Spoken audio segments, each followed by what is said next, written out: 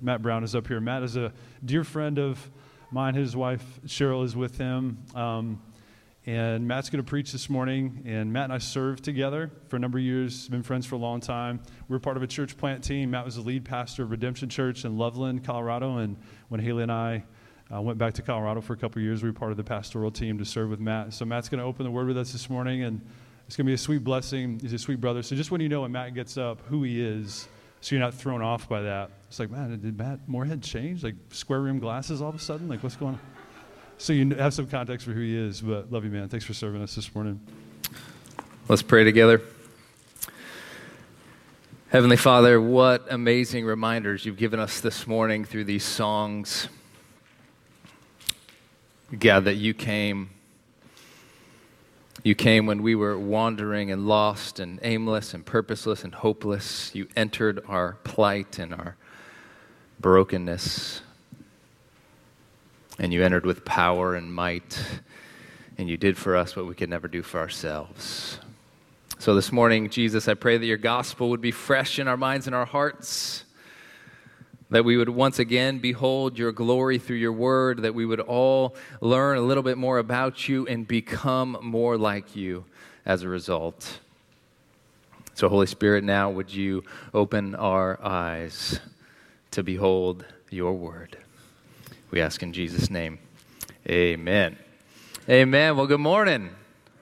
All right. You guys, a little crowd participation here already. I love it. I am extremely excited to be here. Again, last night was a huge joy for us, and the Moorheads are just a dear, precious family to us as they are to many of you. But one of the reasons I'm joyful is my dad and mom are watching my children this morning, and he shot me a picture out my front door, and there's about 4 inches of snow in Colorado. And so I'm going to send him a picture of the beach later today, and it's going to be fantastic. Well, the last time Cheryl and I came out here was in 2009, and it was with a team from Mountain View Community Church. That was the church that sent this church out here to be a church plant in 2006. And we came out in 2009, and we brought a team with us, and we were on the campus of UNCW. Any UNC Dubs in here? Come on. Yeah, make some noise. So we were on that campus just meeting students and trying to create awareness for the church and share the gospel. It was just an awesome trip. And Cheryl and I liked this so much, we're like, what about moving to Wilmington? What would that be like? And so we started praying and processing through that, and we came back in 2010 on a vision trip. And I remember we stayed with Matt and Haley, and we were talking to Taylor a little bit earlier about this, how when we stayed at the Moorheads' house, we stayed in Taylor's room, and we were pregnant with our first daughter at the time. And so we go into Taylor's room, and it's just like pinked out, right? And so here I am, like, is this what is in my future? Like, I'm staying in this, like, girl room. And it just felt weird not having kids yet and whatever. And now we have 3 girls. And so I really do think God was preparing my heart through staying in Taylor's room. And I don't know, you were 7 or 8 at the time. And so I have a 7-year-old. So projecting into the future, thinking about my daughters getting married. It's kind of crazy. Well, God has just a funny way of moving in our lives. Many times we think we understand his plan and his path, but he often does things that we don't expect. And when we came out in 2010, we thought we were going to move here, and we were planning on it. The one hurdle was finding a job. And so I started applying for jobs all over the place, and I had one phone interview that did not go well. And everything else was crickets. And we're like, God, what are you doing? And at the same time, the college ministry at Mountain View, where we were currently at, was going through some leadership transition. And the pastors asked if I would consider coming on to take over the college ministry. And at first, it was like, no, thanks, we're moving to Wilmington. That was what we thought. And then over the next few weeks and months, the Lord started to open our heart to that possibility. And so we ended up diving in there. We were on staff at Mountain View for 5 years, became part of the pastor team. But that whole time, we had this burden for church planting. We just didn't know where, we didn't know with who, we didn't know when, but we knew it was coming in the future. And then all of a sudden, the Moorheads were back in Colorado, and we kind of like, what are you doing, guy? Like all of a sudden, they're like, oh yeah, Matt and Haley are back. I'm like, how did that just happen, right? So we started meeting and praying and processing with them, and God really knit our hearts together along with another couple, the Valderramas, to plant a church in Loveland, which was about 15 minutes south of Fort Collins. And it was just so cool to see how God did the unexpected in that time and brought us together to birth that church. And unknown to us, God would have the Moorheads on loan to us for about a year, because it was a year into the church plant when God opened the door for them to come back here. And so we want to thank you publicly for your loan and pastoral leadership for those 2 years. And I also just want to say honestly that I don't think we would have planted Redemption without the Moorheads. And so there is a church of about 300 people in Loveland, Colorado right now, downtown in the heart of the city, because the Moorheads came out to Colorado for 2 years. And so that's significant. And you guys were a part of that. Even if you don't know anybody there, you're a part of making that happen. And so thank you. Well, we were in Loveland for 5 years, and we found we have this kind of 5-year rotation on our life, which is, I don't know, every 5 years there's just some massive change.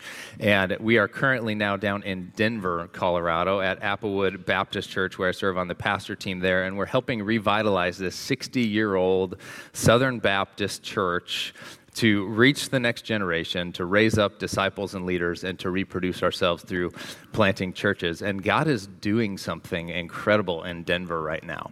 Since January of last year, we've celebrated over 70 baptisms. And I really believe that God is positioning us to be a church planting hub to send people out all over the city. Let me give you some quick stats on Denver and entice you to come out. The 14th most post-Christian church in America. 7% would claim to be evangelical Christians. And 38% of the population has never been to church in their life. In their life. Like, does that blow your mind? We're in the South. Like, everyone's at least been to church down here, right? Like, that's 100% of the population. It's 38% has never walked into the doors of a church. It's pretty incredible. So the need is great, but we see God's hand moving. And it's a joy just to continue to be a part of where he leads and what he is up to. So we're going to continue our study through 1 Peter. If you have your Bibles, you can open there. We're going to be in 1 Peter chapter 2. As you guys know, Peter is writing to these elect exiles of the dispersion. That's how the book opens. And for all of us Americans, we're like, what in the world does that mean? And so to translate that into modern language is like Peter is writing the churches who've been scattered all throughout Asia Minor, which is modern day Turkey. And the recipients of this letter are suffering from persecution. They're not welcomed in the world that they find themselves in, and they might be feeling like they're insignificant people scattered throughout these insignificant places. But as we're going to see today, Peter is wanting to reaffirm in their hearts God's purpose for them in the world. And he wants to remind them that they are actually central to God's purpose and what he is doing. So last week, you guys were in 1 Peter chapter 2, the first couple verses. You saw this contrast between the world, which is full of malice, is full of deceit, hypocrisy, and envy. And then on the flip side, the church, which is to long for the pure spiritual milk of the Word of God, to know Christ and to be conformed by him, by coming to him, by hearing from him, allowing him to speak to us and transform us, to long for those things that are true and right and good. And this week we're going to see Peter encourage these believers in the midst of the suffering and sojourning to stay true to Jesus, because he is in the process of building and expanding his kingdom through his church. And if you're a note taker, I don't know if we have it on the overhead here, but the main idea I want you to think about and walk away with is this, is that Jesus is building us, his church, into spiritual houses that reflect him all throughout the world. That's what he's up to. That's what he is doing. That's how the hope of the gospel is going forth. So let's read 1 Peter 2, starting in verse 4 together. It says this: "As you come to him, a living stone, rejected by men, but in the sight of God chosen and precious, you yourselves, like living stones, are being built up as a spiritual house, to be a holy priesthood, to offer spiritual sacrifices acceptable to God through Jesus Christ. For it stands in Scripture, behold, I am laying in Zion a stone, a cornerstone, chosen and precious, and whoever believes in him will not be put to shame. So the honor is for you who believe, but for those who do not believe, the stone that the builders rejected has become the cornerstone, and a stone of and a rock of offense. They stumble because they disobey the word, as they were destined to do. But you are a chosen race, a royal priesthood, a holy nation, a people for his own possession, that you may proclaim the excellencies of him who called you out of darkness into his marvelous light. Once you were not a people, but now you are God's people. Once you did not receive mercy, but now you have received mercy. All right, so we see this passage start with these few words that are significant. As you come to him. There is an assumption that Peter makes as he's writing to this church, these churches, that they are coming to Jesus on a regular basis. This is just the normal pattern of what it means to be a Christian, is we come to Jesus. We know the Son of God. We come to him. And last week you saw that this means that you have a steady diet of God's word. We don't have to guess what God wants from us. We don't have to guess what God is like. He has told us what he is like. He has told us what he desires. We don't have to go around in life just wondering like, oh man, is this what God wants? Is this not what he's told us? He's spoken. And as we come to him, he reminds us of those things. And we, in exchange of that, experience the abundant life that Jesus promised. And the point I want to encourage us all with, and maybe for all of us this is the most important point, is that we must continually come to Jesus, the cornerstone. It's that simple. If you're a Christian, your life should be defined by coming to Jesus on a regular basis. You might be sitting here and thinking to yourself, but well, who is this Jesus? Peter goes on to share. He says that he is a living stone that was rejected by men, but in the sight of God, chosen and precious. Over 2,000 years ago, when Jesus walked this earth, he did powerful, miraculous signs during his ministry. He was giving proof that he was divine. He was from heaven, and he came to bring good into this world, but he came with a message of salvation. And as a living stone, Jesus himself claimed to be the Messiah, the Son of God, the Savior of the world, who came to redeem mankind back to our Creator God. And the prophet Isaiah, about 700 years prior to Jesus' arrival, said these words in Isaiah 53, 3-5. Says, he, referring to the Messiah, was despised and rejected by men, a man of sorrows and acquainted with grief. And as one from whom men hide their faces, he was despised, and we esteemed him not. Surely he has bore our grief and carried our sorrows, yet we esteemed him stricken, smitten by God, and afflicted. But he was pierced for our transgressions. He was crushed for our iniquity. Upon him was the chastisement that brought us peace, and by his wounds we are healed. You know what that tells us is that Jesus' rejection by men he came to save was not an accident. His rejection was not purposeless. His death on a cross actually accomplished something for us. It was a part of God's plan. And I don't know where everyone in this room is at. I don't know what you believe. I don't know what your background is. But I think we would all come to agreement upon the fact that we live in a broken world. If you agree with that, nod your head. Okay? Do we live in a broken world? Okay? You don't have to look far, right? We just talked about war being raged in Ukraine. There's racism, there's poverty, there's greed, there's all sorts of things that we look around, we're just like, man, this place, it's not paradise. This place is broken. And then you have to transition. You have to ask the question, why? Why? Why is this world broken? And that's when we have to look in the mirror.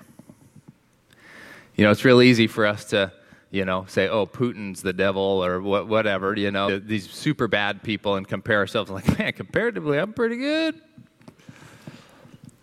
But then we look in the mirror and we realize, wow, I'm broken.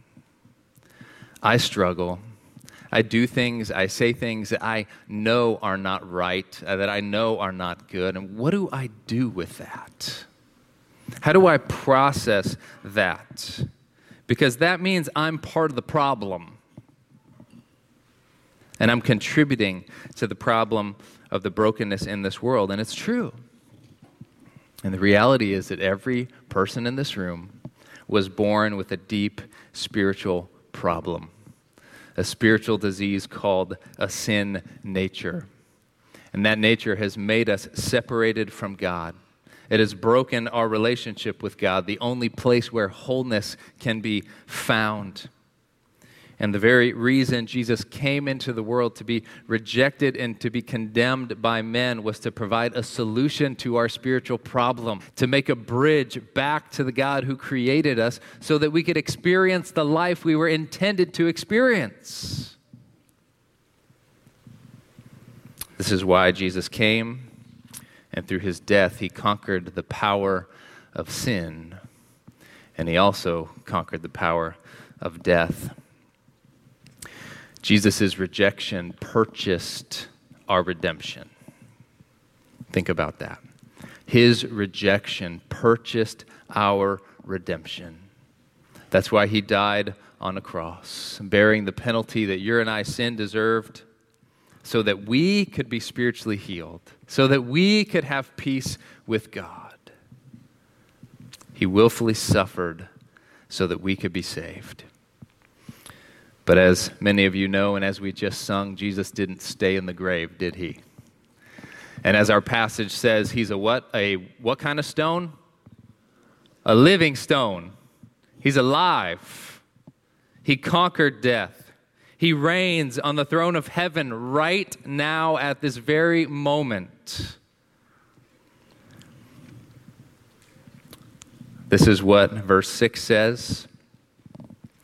For it stands in Scripture, behold, I am laying in Zion a stone, a cornerstone, chosen and precious, and whoever believes in him will not be put to shame. So the honor is for you who believe.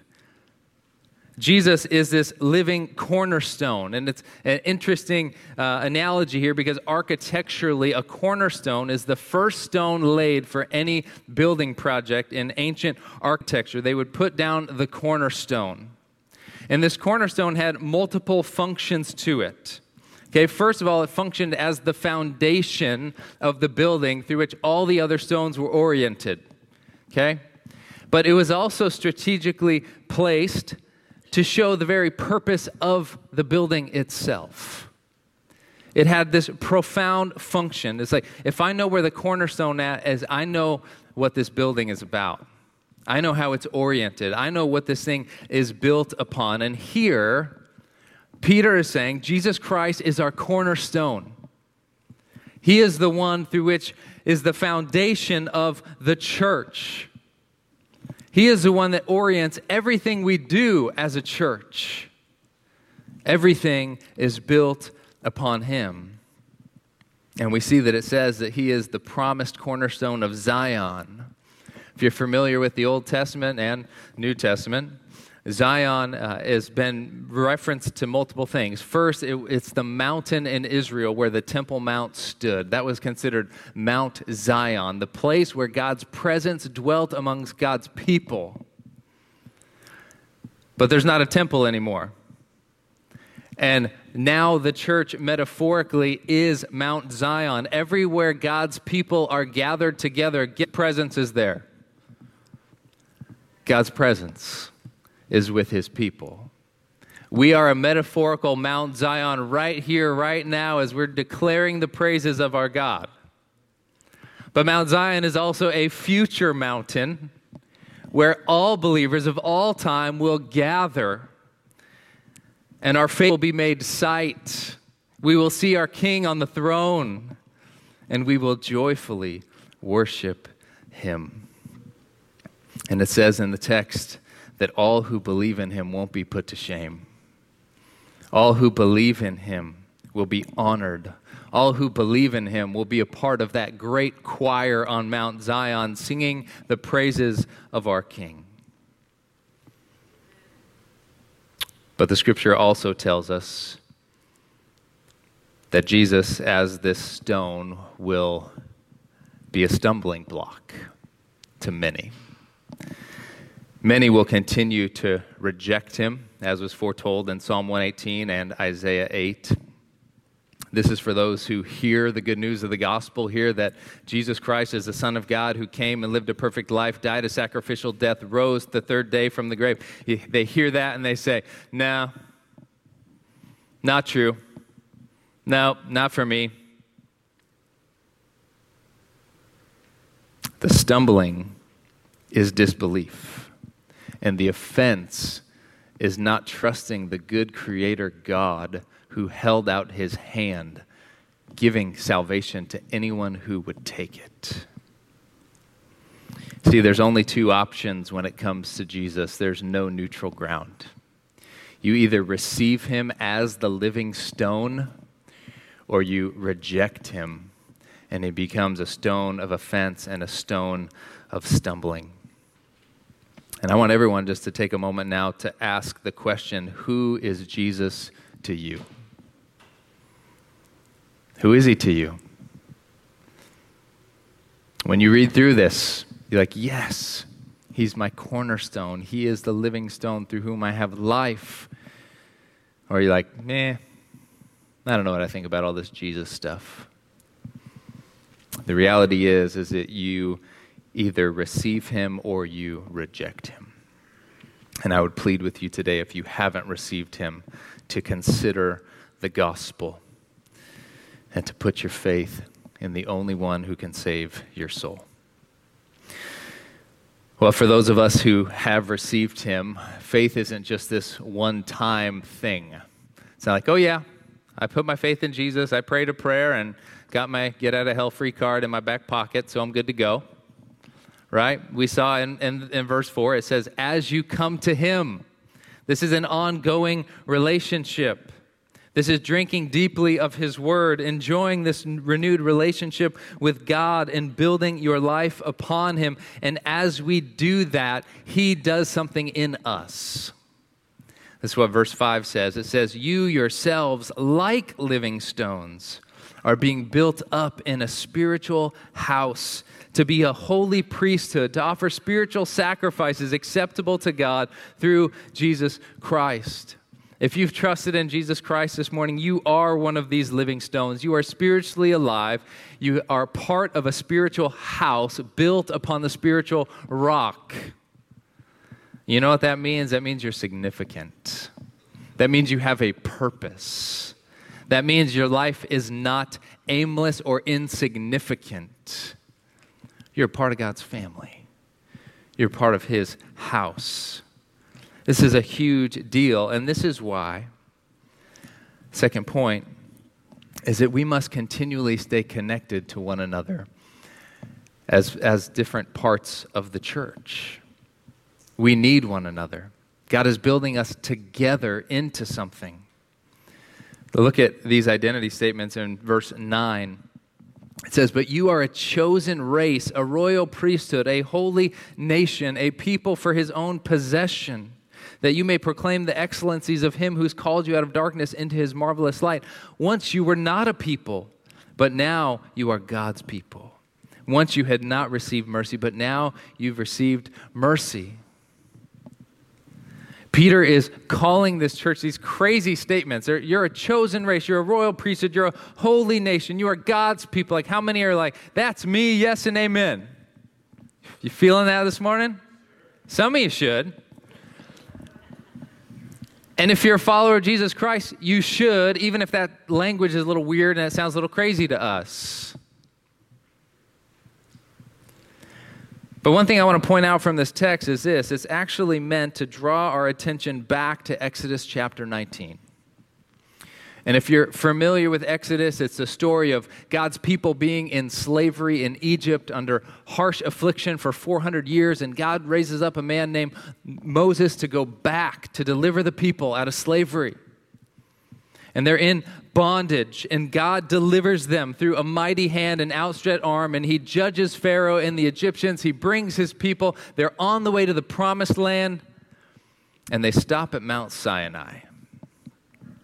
And Mount Sinai is where God shows up with thunder and lightning and cloud and fire, and the people are trembling. God is showing them that he is the all-powerful, holy, awesome God, but that they will be his people. And the law on Mount Sinai, he gives them the instructions for how they are supposed to live there.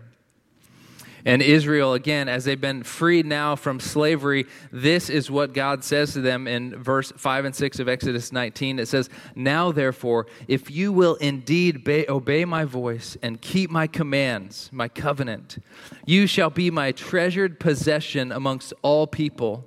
For all the earth is mine, and you shall be a kingdom of priests and a holy nation." Sound familiar? God's people will be set apart because they follow God's voice, because they heed God's commands, because they see them as right and good and true, and they realize that they, as God's people, are meant to be a representation and a reflection of him to the world that desperately needs him. God wasn't just saying, "Hey, Israel, I'm going to make you my special people," and then, that's it. You'll just be my people. He told Abraham that he would bless him and make him a great nation to be a what? To be a blessing. I'm going to make you stick out and distinct so that you'll be a blessing to all nations. My heart is for people of every tribe, tongue, and nation. Israel, it's not just about you. Yes, I'm going to use you, and I love you, and I'm for you, but it's not about just you. This is much bigger than you. And as we've seen through history, Israel failed to live up to their calling. But God still was faithful to his promise to send the Messiah through Israel, Jesus Christ. And Peter is now using this language of this holy race and kingdom of priests and all these things to describe every follower of Jesus Christ. This is what God declares. He says that if you are a part of his church, this is who you are. You're a spiritual race. You're a holy nation set apart unto God.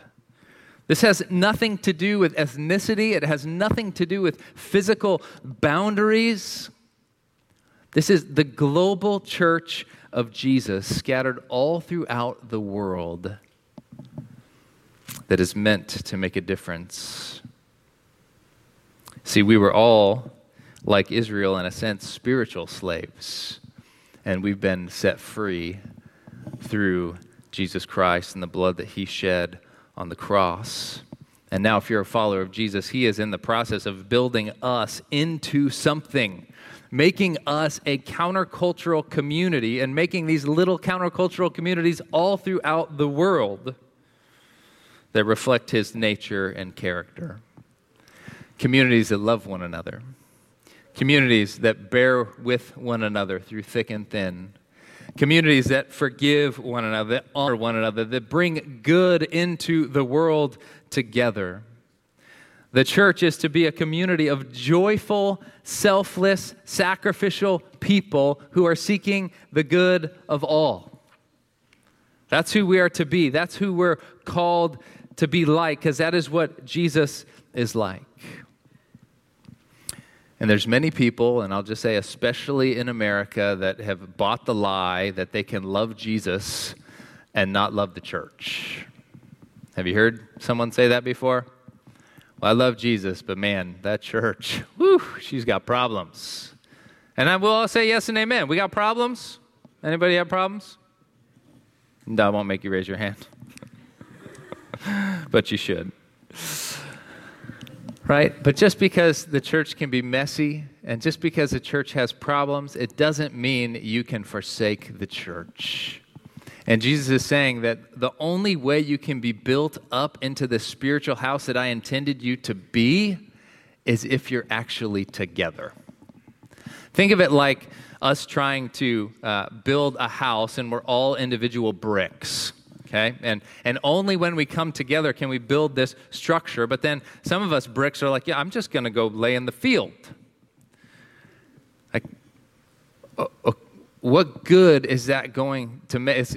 You're going to be like an annoying, like stub your toe in the grass, right? Like, no, come together, be built upon one another so that we can function and have a purpose.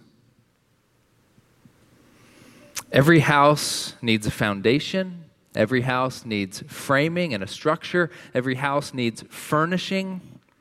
And if you are a part of God's house, you have a purpose and a place within His church. You need the house, and the house needs you. And when we come together, we can be beautiful and we can be useful for the things of God in this world. Well, twice in the passage, I don't know if you caught it, Peter used the word holy in reference to the priesthood and also to being a holy nation. And, you know, we throw that word around a lot, like God is holy, we should be holy as God is holy, and it's very, very significant. God is holy, He is other than, He is perfect, He is majestic, He's beyond what we can comprehend. But when we think about being holy, we need to think about it as being set apart from the ordinary to something divine.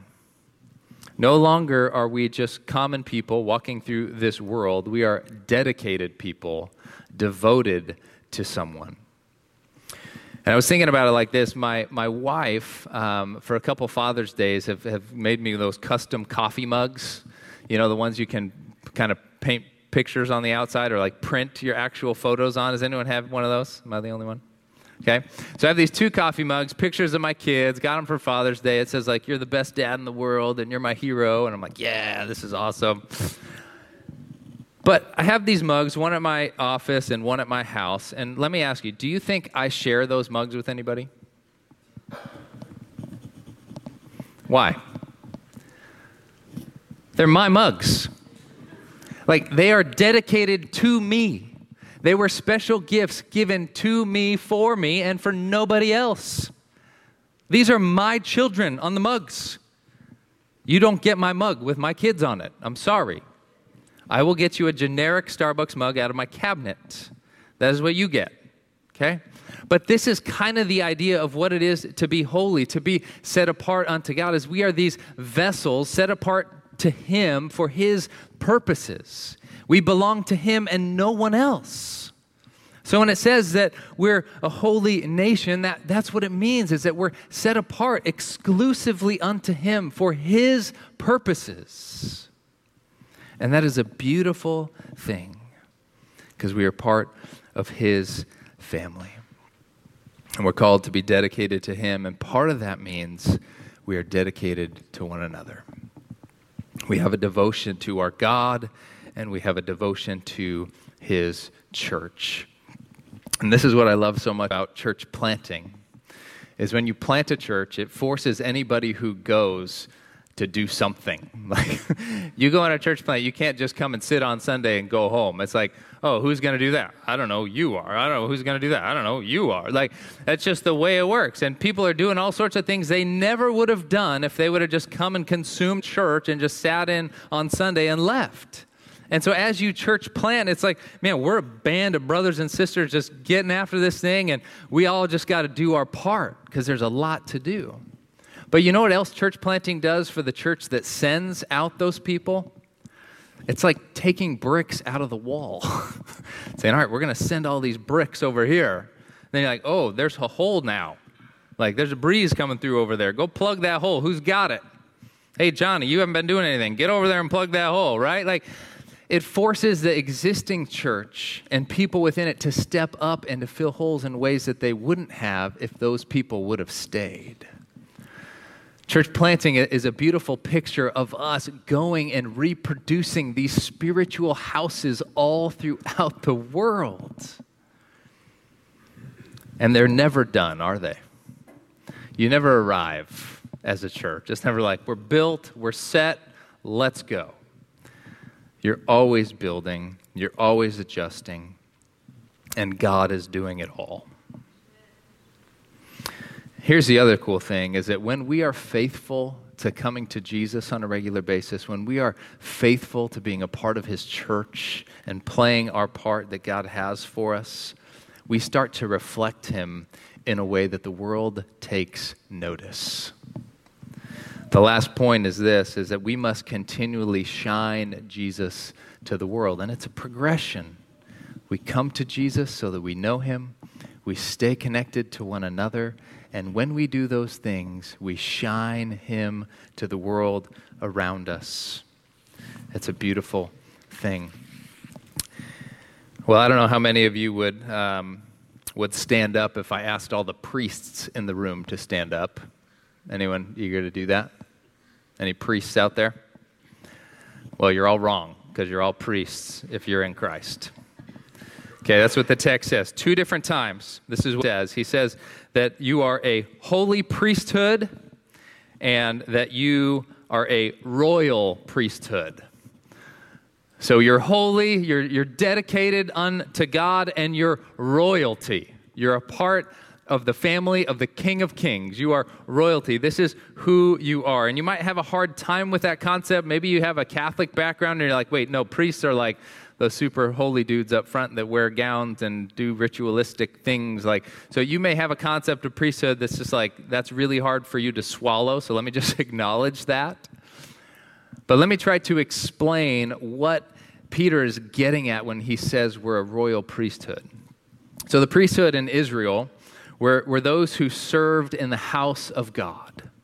They were ministers in God's house on behalf of God's people. They're a select group of Israelites, the Levites, who were chosen and consecrated before God for this work. And they would offer sacrifice on behalf of the people, on behalf of their sin.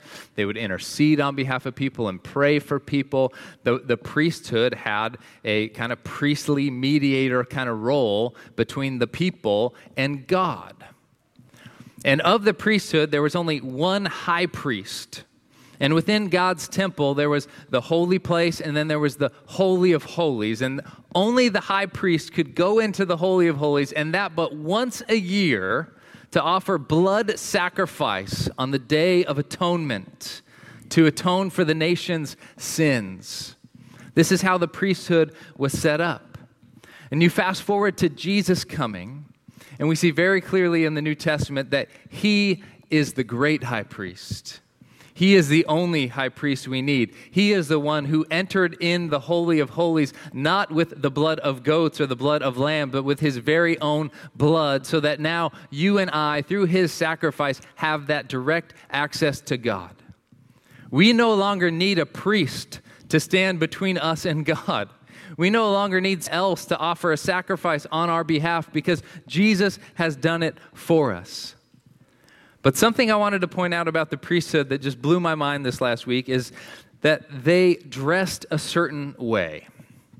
Okay, the priests, as they would walk around the temple courts and as they were performing their priestly duty, they wore these white garments.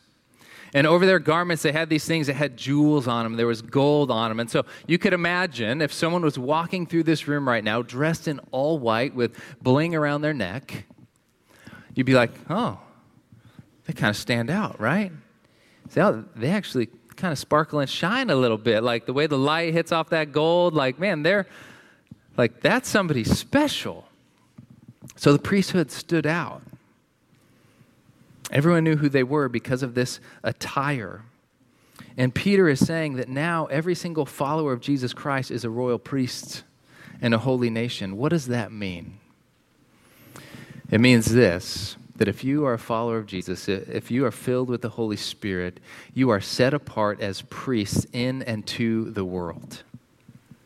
It means that you now have a spiritual role as being a part of the church to be almost a priestly mediator, if you will, to people of the world who are yet to know Christ. You know God. You have his presence with you, and now you minister out into the world. And as we do this, guess what? We shine. We shine like the priests. But the way we shine isn't because of the clothes we wear, right? You know when the Mormons come knocking on your door? By the way they're dressed, right? That's not how we stand out in the world. We stand out because we have a changed countenance, because we have the light of Christ in our hearts. He has changed us from the inside out. So we're a people that glow with joy. We're a people who are filled with love. And the world sees us and say, yeah, you might not dress weird, but there is something different about you. There's a glow to your life that I can't explain, that I have never seen before. This is how we are a priesthood, church. And remember back in verse 5, it says that as this priesthood, we are to offer spiritual sacrifices acceptable to God. I believe that verse 9 explains that. It says this, so that we might proclaim the excellencies of him who has called us out of the darkness into his marvelous light. We are children of light. We are people who have seen the light of Christ. His light is now within us, and we are called to shine it to the world. But guess what? Light can have very different effects. Can it not? When I think of the light in this room, it's like, this is great, right? None of it's like blinding or piercing. It's like, hey, this illuminates. I can see your face. I can see what's going on in the room. I'm not going to trip over the chairs. Like, this is wonderful. This is good, illuminating, helpful light. But my 4-year-old son, he likes to turn off all the lights and get out a flashlight. And he goes around the house and he's, goes around his room and his fort and he's looking at all these things. And then when he knows you're with him, it shines that light right in your eyes. You're like, oh, get that out of here. Anyone had a flashlight in the eyes? Not a pleasant experience. But that's the different effect that light can have. And I think for us as Christians, just one thing I want to encourage us with is sometimes we can be so eager to shine the light of Christ that we become like those flashlights amongst people who are living in the darkness. And we just go around and we just want to beat Jesus over people's head and blind them with the light and just, they got to hear about Jesus. And yes, it's true. We need to be faithful to share the gospel. But we can do so in a way that illuminates a room so that we can point to Jesus and put the spotlight on him. And as we do that, people aren't just hearing the good news. They're seeing a life that's been transformed by the Good Shepherd.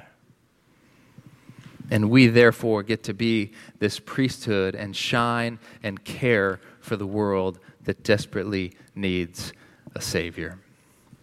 You realize that our goal is not to convert people to a religion, but to introduce people to a person? Think about it that way, right? Our goal is not to get people to ascribe to a list of doctrine. Our goal is to introduce people to a person so that they can become a part of a spiritual family. Because guess what? Everyone out in the world is a spiritual orphan who desperately needs a home. And that's what Christ came to provide.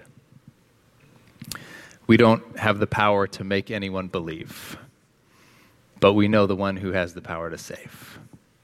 And our job is to continually allow his light to shine through us and for us to shine the spotlight upon him.